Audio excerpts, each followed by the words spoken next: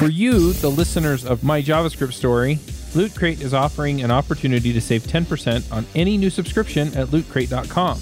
Just enter the promo code BRIDGE10 for 10% savings. Loot Crate is one of my favorite things. Every month I get a box in the mail, costs less than $20, and it comes with all kinds of goodies. I have stuff from, just looking at my shelf, Batman, Spider-Man, Ninja Turtles, Back to the Future, Lord of the Rings, Star Wars, and much, much more. So if you're a geek, a gamer, anything like that, and you want cool stuff to put around your office, cool t-shirts, comic books, etc., then definitely check out Loot Crate. To save 10% on your new subscription, go to lootcrate.com/Ruby. Again, that's lootcrate.com/Ruby to save 10% on any new subscription. Enter the promo code BRIDGE10 for 10% savings. Hey everybody, and welcome to another My JavaScript Story. This week we're talking to Jonathan Carter. Jonathan, do you want to say hi? Hey everybody. Thanks for having me, Charles. Yeah, thanks for coming. Do you want to give just a brief introduction since we haven't had you on the show for a while? Yeah. So as you said, my name is Jonathan Carter. I'm a PM at Microsoft. Actually just had my 10-year anniversary at Microsoft, so I've been out here quite a while. Been a web developer for over 15 years, and then in my time at Microsoft, had the opportunity to work on tooling and platform pieces for nearly every kind of JavaScript application possible, from mobile, web, desktop, and so kind of had a lot of fun in the JavaScript space over the last decade. That's kind of me. Cool. And we had you on for a special episode we did about Azure. Sponsored by Microsoft. And as part of that tour of duty at Microsoft, worked on our Node.js development story for Azure as part of the last year. And then, right now I'm kind of doing more tooling stuff in the Visual Studio and Visual Studio Code side of the house. So very cool. Yeah, I wind up talking to John Papa on a regular basis. He does the Node, JavaScript, Azure stuff these days. He's a regular on Adventures in Angular. And then we talked to Chris Dias and PJ Meyer, as well as Amanda Silver, about all of the goings on with TypeScript and Visual Studio Code. And so I work for Amanda, and Chris is a peer of mine, and so it's kind of a small world of folks on the team within Visual Studio. Yep. Cool stuff. Well, let's go back before Microsoft, hop in the Wayback Machine, and talk about when you got into programming. How did you get into programming? Yeah, so I got into it. In my house, we actually didn't have a computer in the house till I was 15. So I was not particularly tech savvy, unfortunately. But my uncle really was. He was the clerk of court in the small town in Florida that I grew up in. And he was a bit of a pioneer in terms of using technology to, try to innovate the way that the local government provided off services for, the citizens. Mm-hmm. Whether that be making it easier to pay for parking tickets online, which of course at the time or today doesn't seem particularly novel, but back then it was. And he, was pretty active in terms of wanting to help me with advice and, beginning to think about a career, so to speak. And so he ended up kind of having me shadow and spend a little bit of time with the IT department that he had working for him, which is really kind of the first time I ever got exposed to software and, the way of thinking in terms of, the skill that you could use to solve problems and build things, if you had an idea. And at the time, like I said, I was really only just kind of having access to the internet. And so it was kind of an opening for my inspiration to get, flamed by seeing what, he was doing and, what are people using the internet for? Mm-hmm. And so that kind of naturally just led to, hey, I want to have a website. Everybody has a website. And hey, you learn a little bit here and there, and you kind of pick up more skills doing a little bit of JavaScript, although at the time there, wasn't a ton versus just trying to do as much as you could with HTML tags like marquee and blink. Right. But yeah, that was really the beginning. And then my best friend in high school kind of also got into it as well. And so we ended up just, while I was in high school, I did dual enrollment at the local community college taking intro. Funny enough, a lot of people kind of think, oh, you start programming learning like C or Java. Whereas me, I ended up doing VB6 in high school at the local community college during a period that I had off because I had a little bit more credits than I needed to not be in school the whole time. And so that was interesting, right? Because I kind of got into programming almost from like the most basic perspective, no pun intended.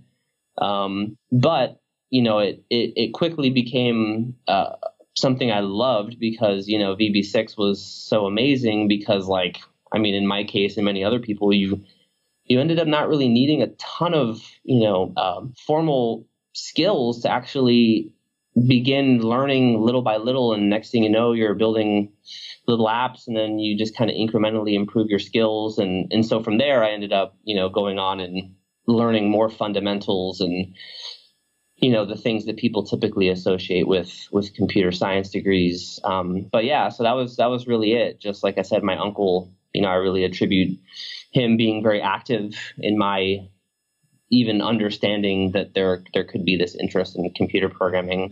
And then, yeah, VB6, man, it was something. And so, it was not too long after that .NET became a thing. And I wasn't particularly a Microsoft fanboy at the time, but it seemed interesting, at least from the perspective of being new, right. So kind of like if you want to get into a brand new video game, it feels intimidating to like join, a game that's been out for 2 years. And by the time you try to do online play and everybody's way better than you. So in some ways I remember feeling like .NET was like this level playing ground of like, oh yeah, I can learn this. And, some of the beginning jobs that I had, people didn't really know a lot about C# and .NET. So it kind of ended up being a way for me to feel like I could add value and be interesting more rapidly as opposed to Java, which of course, at that time was something that there were people very senior at. So yeah, nothing particularly grandiose, but yeah, that's kind of how I got into it.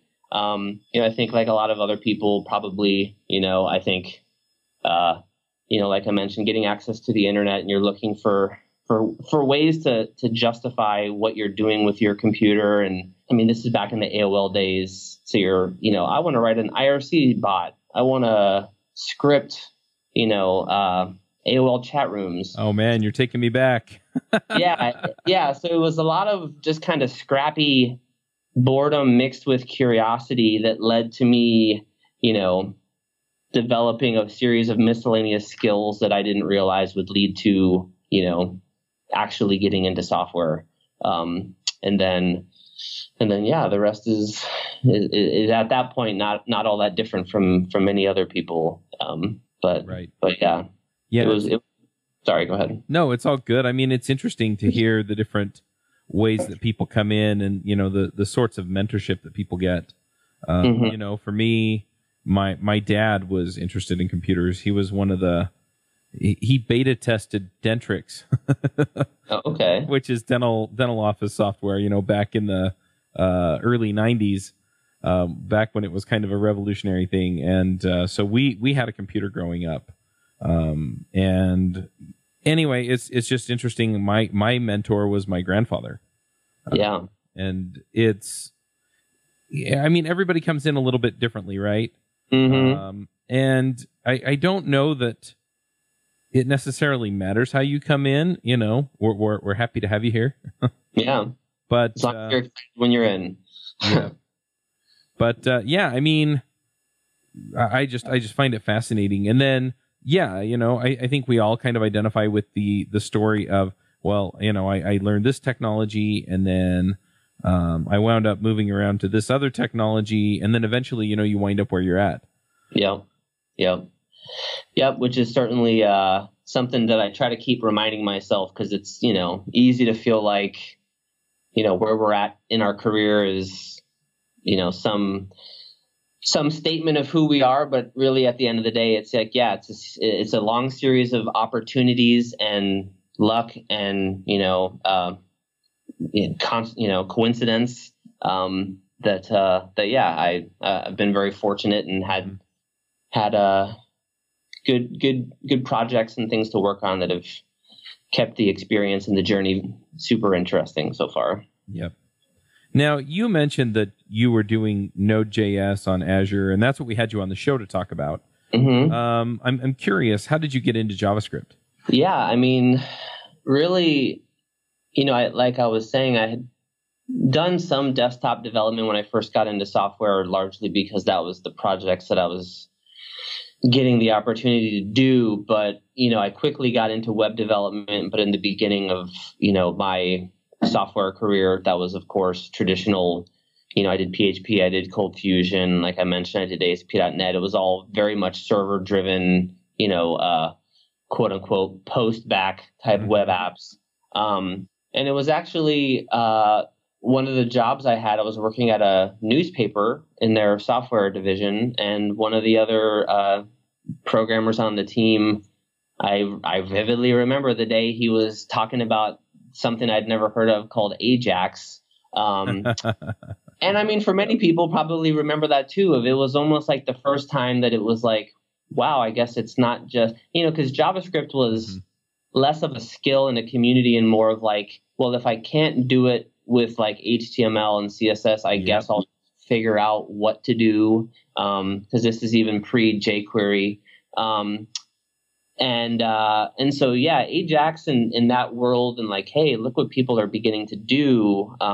It was inspiring because it, of course, challenged a new level of richness in apps, not just, using JavaScript as like this random consequence of, well, that's what you need to do for the web to achieve this feature. Yep. And so I was heavily inspired by that developer on that team. And, I think I ended up, there were some really early JavaScript user groups in the area that I was living at, which was Sarasota, Florida. The subsequent releases of ASP.NET also began to, heavily favor and introduce additional capabilities to do more client-side development. And then jQuery came out. And I just became very inspired by pushing those boundaries and like, I want to write apps that feel better, work better, and ride that wave kind of as the browsers start to become more rich, which is, of course, was a long journey, because it kind of felt like it took a while to get to the point where we're at now. But hey, we take a lot for granted of what you can do with JavaScript.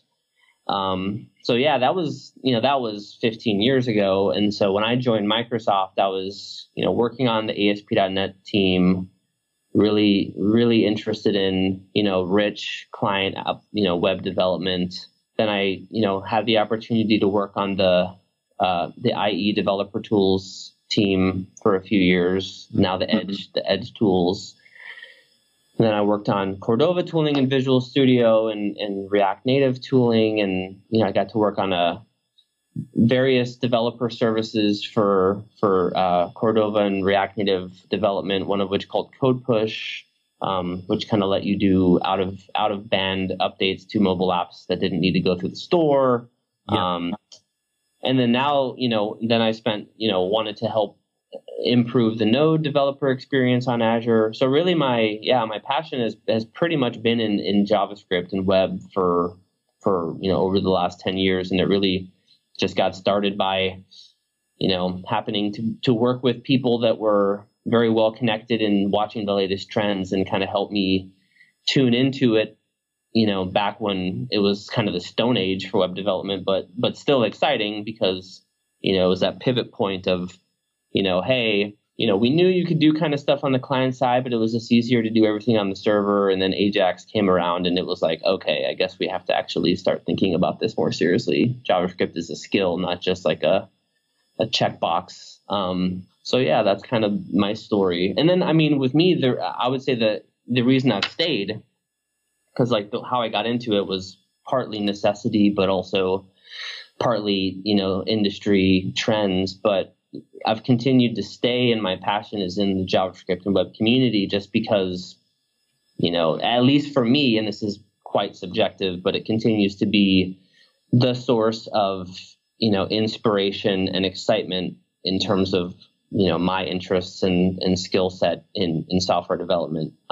Some people, of course, think that, there's definitely a fatigue element to it. But I'm a bit of a glutton for pain in terms of learning new skills.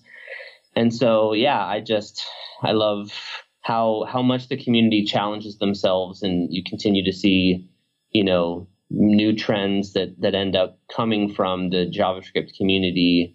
And even the people that are not necessarily big fans of JavaScript, have still had to come to respect the fact that there's a lot of great work that come from, the community of people, whether it be, the Electron sub community or, React Native or Angular or Vue.js.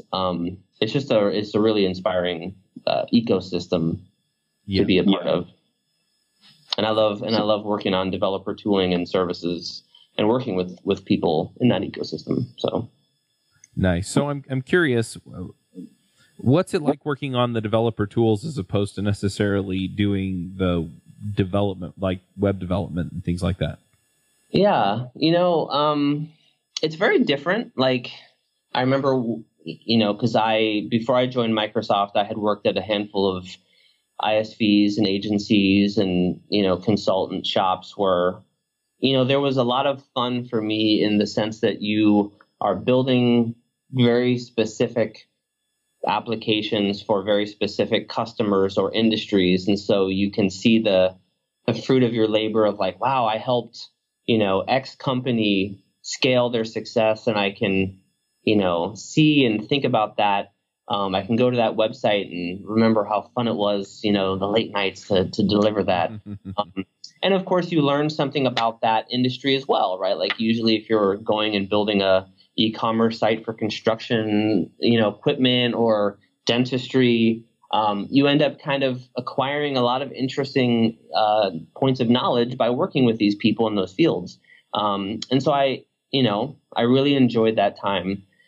Coming to Microsoft, I think it was interesting because, working on tools and platforms targeting JavaScript development in a way is just a forcing function to have to learn certain things at a level deeper than I would have maybe otherwise. Mm-hmm. It's like, one of the first things I worked on in Visual Studio was a revamp of the editor in Visual Studio for JavaScript. And by that, I mean support for auto completion, formatting, everything to the simple stuff that we take for granted of when you hit, enter on a line, making sure that the cursor goes to the right indentation level that you would expect versus having to manually tab or space. And so when I worked on that, it was the first time I had to go and read the ECMAScript spec and learn at a much more formal level the JavaScript language and the semantics of,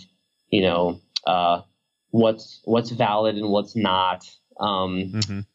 And that was very interesting, kind of on a very different level. And, also, it's fun to kind of work with a very broad global community of JavaScript developers and seeing the vast difference of requirements and scenarios they have, and then working with them to understand how to satisfy those requirements in a way that works for, as many people as possible without creating something convoluted that has a bunch of one-offs that, is not very usable for anybody. So yeah, it's a very different beast. And, I think there's pros and cons to both. I definitely, I like to scratch the itch of doing actual app development once in a while, usually helping out my family members or friends. Probably a lot of us at Microsoft do that. My brother has a pretty successful satellite phone business that I get the pleasure of helping him work on his website once in a while, and that's pretty nice. But yeah, I think it's just really, the ecosystem as a whole works better when you have people that are optimizing their focus on different layers of abstraction. And so I enjoy the time that I have on tools and services. But yeah, it's different. But yeah, it's really exciting. Cool. Is there anything that you've built or worked on in some of these tools that you're particularly proud of? Yeah, there's been a lot of stuff. I mean, I would say when I worked on the IE developer tools, the area that I ended up investing a lot of my energy on was the profiling tools. So like memory profiling and CPU profiling and network profiling.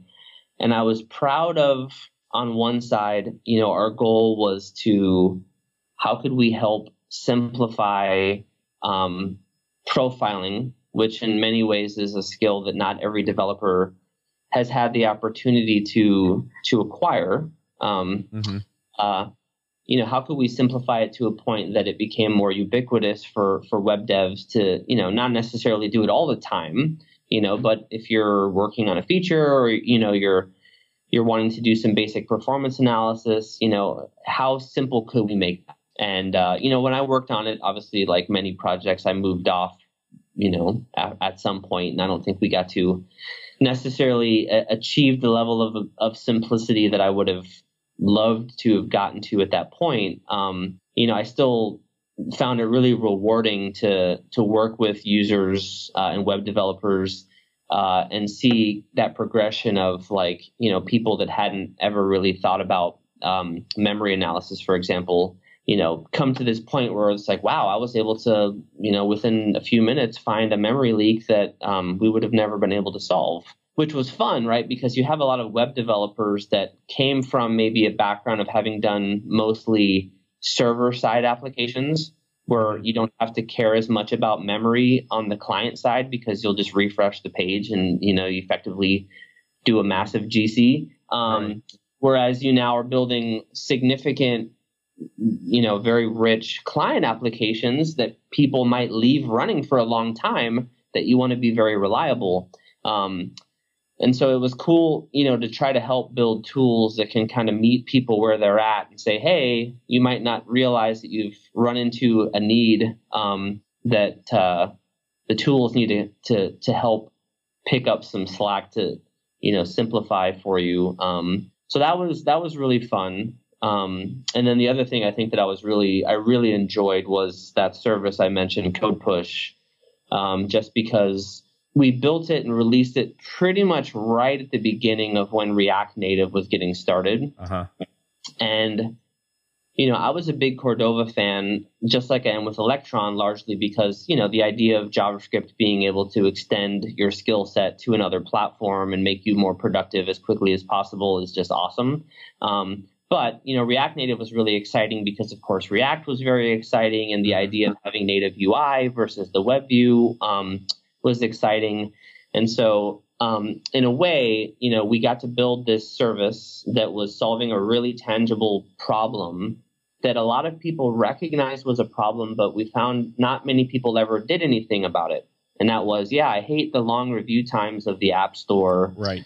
Hate getting bug reports from my customers that, we can't give them a tangible ETA because it could take days to get the update out to them. And so it was kind of a twofold thing that was exciting. One was getting to ride the wave of excitement and ideas of React Native from the ground up. At the same time, getting to help people realize, like, hey, how we've always talked about doing these out of band, over the air updates. What if it was so simple that you couldn't not do it?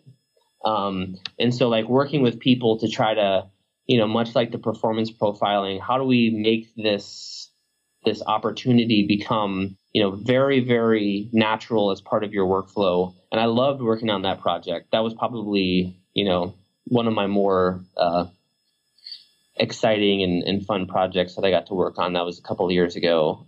But the stuff I'm working on now is also equally exciting. So yeah, probably Code Push and the IE, now Edge developer tools. I really liked my time working on those. Nice. And I can tell you that I've talked to plenty of React Native and Cordova developers that I don't think they could live without Code Push. I mean, it's just, it does. It takes away all the pain that you brought up as I guess, spelling out this as a solution. It's just a really convenient way to stay on top of a lot of that stuff. Yeah. It was a lot of fun in some ways. And this is a bit, of course, egotistical and me just trying to, but I used to always think about it, in the same way that Ajax was like this thing that people knew they wanted to do, but it took a little while before it became so simple that everybody did it. Once you had the library and framework support, in some ways, I like finding those challenges where it's, problems that many people recognize they would like to solve, they would like to do, but the tooling or the platforms are just not there yet to make it a slam dunk, because people, we're all very busy, right? Like within our team, it's like we always like to say, how do you help somebody solve a problem over their lunch hour, right? And if they get confused and they get hung up, then you failed those, that person. Not in an altruistic way, just in like, I'm like this, right? When I get home at the end of the day, I'm going to play with my kids and spend time with my wife, but I have that 45-minute commute on the bus where I'm going to look into something. And if I can feel like I achieved something, I'm probably going to keep going with that product. Mm-hmm. And so yeah, I like working on those kind of challenges. And Code Push was definitely one of them. Nice. Well, I know that you are now working on some of the other tooling, and you mentioned before we started recording, you mentioned what you were working on. I actually got to see it in action somewhat at Microsoft Connect. So why don't you go ahead and talk about the stuff you're doing with Visual Studio Code and the live sharing feature that they announced there? Yeah. So, over the last 6 or so months, I've been working on a handful of capabilities that are really aimed at trying to improve developer collaboration, and one of which is something that, as you mentioned, we released at Connect, or we announced at Connect, called Visual Studio Live Share. And really, what that is it's an attempt to help developers work together in a way that is more natural than they might be able to otherwise, using solutions that we have today, all of which are really good, by the way. Screen sharing, Slack, JS Fiddle, Slack snippet sharing. There's a lot, or Git, right? Collaborating that way. There's a lot of great solutions, but each of them are more catered to specific scenarios than others. And what we really found was that many developers have their own personal setup. Whether that's I'm using VS Code on a Mac with my specific theme and this font and my window placement, and you're on Windows with VS or another editor, and there's so many levels of customization that go into you and I feeling comfortable with our setup. And so really kind of what we sought out to achieve is how can we make it such that you and I can collaborate without having to pull each other out of our comfort zone, so to speak. And so what LiveShare is a way for a developer using currently VS and VS Code to simply share the project they're working on with n number of other developers. And that does not require them to learn any new tools or use a litany of services, or upload, your code to some centralized service, simply to have a shared coordination spot. It's almost like you're projecting or remoting your current environment, but in a way that is, sharing your context, so to speak, not your screen. And so you from VS or VS Code can join my live share session. We're both seeing the same project, the files. You can do navigation capabilities, auto-completion, refactoring, and that's all going to work off of the language services that I have on my machine. We can debug the project collaboratively. We can edit the files collaboratively in real time. So very, Google Docs-esque. Many people, say Google Docs for developers.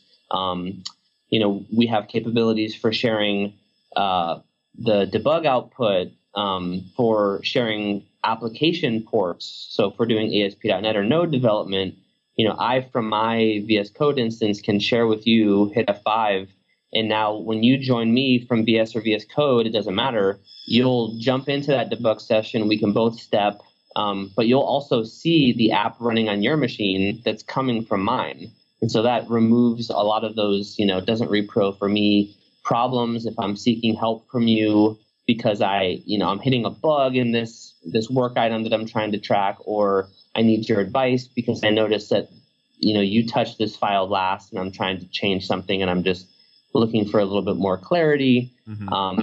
And so really it's kind of trying to help provide that seamless, natural collaboration in your tool while still providing the ability to share more than just files, right? Because you could just zip up your project and send it to me, which of course is static. And so having the ability for developers to collaboratively edit in real time, as well as the need arises, collaboratively debug, collaboratively run the application, and you can imagine other scenarios to make the life cycle of app development more collaborative as well, that holistically kind of make up what we think is an interesting new interaction pattern for developers that are not necessarily just remote, but maybe you're working from home. Maybe, we talk to a lot of people that they're all in the same building, but you might be on different floors, or you're on the other side of the building, or it's just more natural and easy for you to not have to get up and walk over to somebody's desk to talk to them about it. And so, yeah, in a way, it's exciting because, collaboration and teamwork, we all know there's those famous, insights that a lot of times we spend more time reading code than writing it. And, certainly if that's true, and, teams are best, our velocity is highest when we're working together, then it just feels like the better we can improve collaboration and make it easier for developers to work together in a way that doesn't require you to have to just, you stare at my screen while I'm doing something. If you want to take control, you have to tell me what to do. And, yeah, maybe you're not familiar with, the tool that I'm using. And so you kind of have to orient yourself. Like for me, even the simplest thing of any time I'm trying to help somebody and I'm now having to type on their keyboard, it's like it takes me like a minute to calibrate just the keyboard, let alone, the OS environment and, their IDE and editor. And those little things can add up as you are doing more frequent pair programming or doing code reviews collaboratively or seeking help on a bug, etc. And so if you can save that time and that barrier of entry, then we're excited to see how much that can help teams, be more successful. Yep, absolutely. And it's fascinating. I mean, we've had a lot of these technologies for a while, but the ability to sort of go beyond just the screen sharing or go beyond how you have things configured different for me and allow me to just operate on the code as naturally as I would, even though it's a project that you're working on. That was the thing that really appealed to me. Yeah, I mean, there is a lot of great, I want to give a shout out to, there's so many great tools out there today that enable collaboration. But in some cases, you have to learn one or more of those. So you have like NGRock if you want to do, internet tunneling of you have an app on a web app on your machine and I want you to see it, but we're not on the same subnet. That's an amazing tool. People that are very comfortable from the command line, using tmux and having somebody SSH into your machine is also another really great workflow, but not everybody's comfortable with that. And so, we're trying to, with LiveShare, make it such that, how is it that these capabilities to collaborate at a very rich level, the barrier of entry is as close to zero as possible, because if you're already using VS and VS Code, it's just a matter of clicking the button to say share. And then everything else from there is what you would already do. Mm-hmm. So if you want to debug with the person, you just hit F5 and then that's it. And so, I think, we're pretty excited to see how they use it. Yep, absolutely. Is there anything else you're working on now that you want to talk about? I think this tool kind of speaks for itself. And if you're still not sure exactly what we're talking about, go watch the talk from, or the keynote from Microsoft Connect, and that'll give you some idea. I think if you see it, you'll see why we're both excited about it. Yep, absolutely. Yeah, I mean, really, I'm working on a few other things, but nothing particularly that interesting and relevant to share. Really, live share is my focus right now. And so excited to hear feedback from people. Awesome.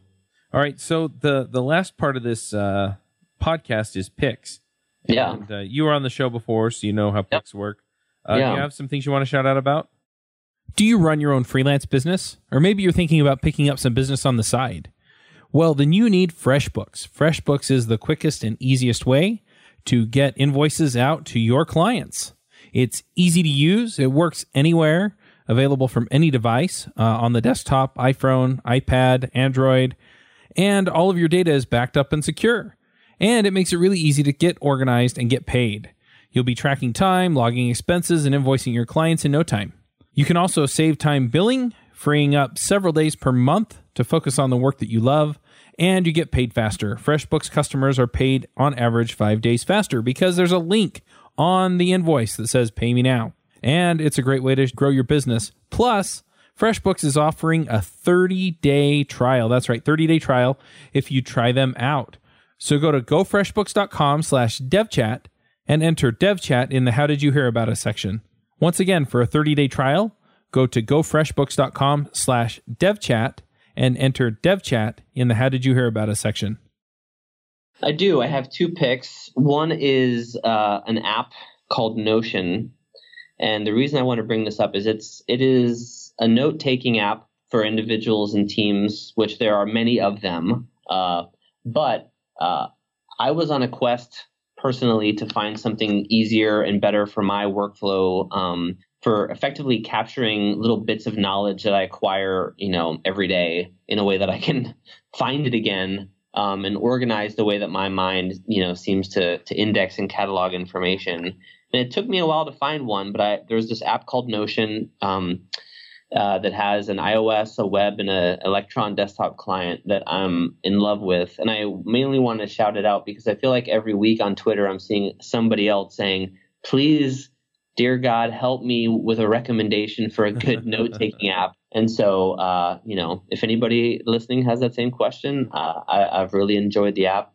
The second shout out is, randomly, I just came back from parental leave, was out 3 months, speaking baby speak and loving life. And weirdly enough, I got on kind of a metal music kick. And so recently this band that I just discovered called Architects released a new album called Doomsday. That is really awesome. I've been listening to it while coding lately. There's vocals, but it's enough unintelligibleness that it kind of doesn't distract you. But it's really good. So anybody that's interested in that genre, I would recommend it very highly. Nice. I'm going to go ahead and do a pick and what we've termed, I guess, on these shows, an anti-pick. Okay. So my wife has some back pain, and we wound up a number of years ago getting a bed that, solved a lot of those issues for her back. And when we bought the bed, they promised us that the bed would last us, 20 years. In fact, they had a 20-year warranty on it. Within the first 10 years, you would get a, full replacement, no cost, no nothing. And then the second 10 years, it would go down every year. Right. And so we had the bed for about 8 years, and it started giving her back pain. So I called them up and tried to redeem the warranty, and they told me to forget it. So I am mostly just coming out here to let people know, because I've probably talked about the bed before, and I want to retract any endorsement I've given to it. The company's IntelliBed, and yeah, if you want to buy the bed, just keep in mind that if you have any problems with it, they won't honor the warranty. The flip side is that we did buy a new bed, and I'm pretty happy with it. It's from Tuft & Needle, and it's kind of along the lines of the Caspers or the Purples. There are a number of companies out there that do kind of the same thing. So they send you a foam bed, you pull it out of the box and you cut the box open and the thing takes up half the room. And anyway, but they give you 100 nights, free trial. And they also, all of these have like a forever long warranty. But I've been pretty happy with what we've gotten from them. So so far I'm pretty happy with it. So if you're looking for a bed and you've got some kind of back pain, I recommend that you try out some of these foam mattresses first, because they give you that 100-night warranty. So you sleep on it for a month or two, figure out if it's going to work for you, and then if it doesn't, then you can send it back and try a different one. So yeah, so I'm gonna pick Tuft & Needle and warn people away from IntelliBed. I'm actually looking for a bed, so I will keep your recommendation in mind. Yep. Cool. Well, if people want to see what you're working on these days or anything like that, do you have a blog or Twitter or GitHub that people ought to look at? Yeah, I haven't been blogging lately, so I would just recommend people look me up on either Twitter or GitHub. My my handle is Lost in Tangent, and I'm pretty active on both. I would love to hear from folks that are interested in live share or JavaScript and VS Code and Azure or all of the above. Anything that we talked about today, I'd love to hear from folks. Awesome. All right. Well, we'll go ahead and wrap this up. Thanks for coming, Jonathan. Thank you so much. All right. We will catch everyone next week. Bandwidth for this segment is provided by CacheFly, the world's fastest CDN. Deliver your content fast with CacheFly. Visit CACHEFLY.com to learn more.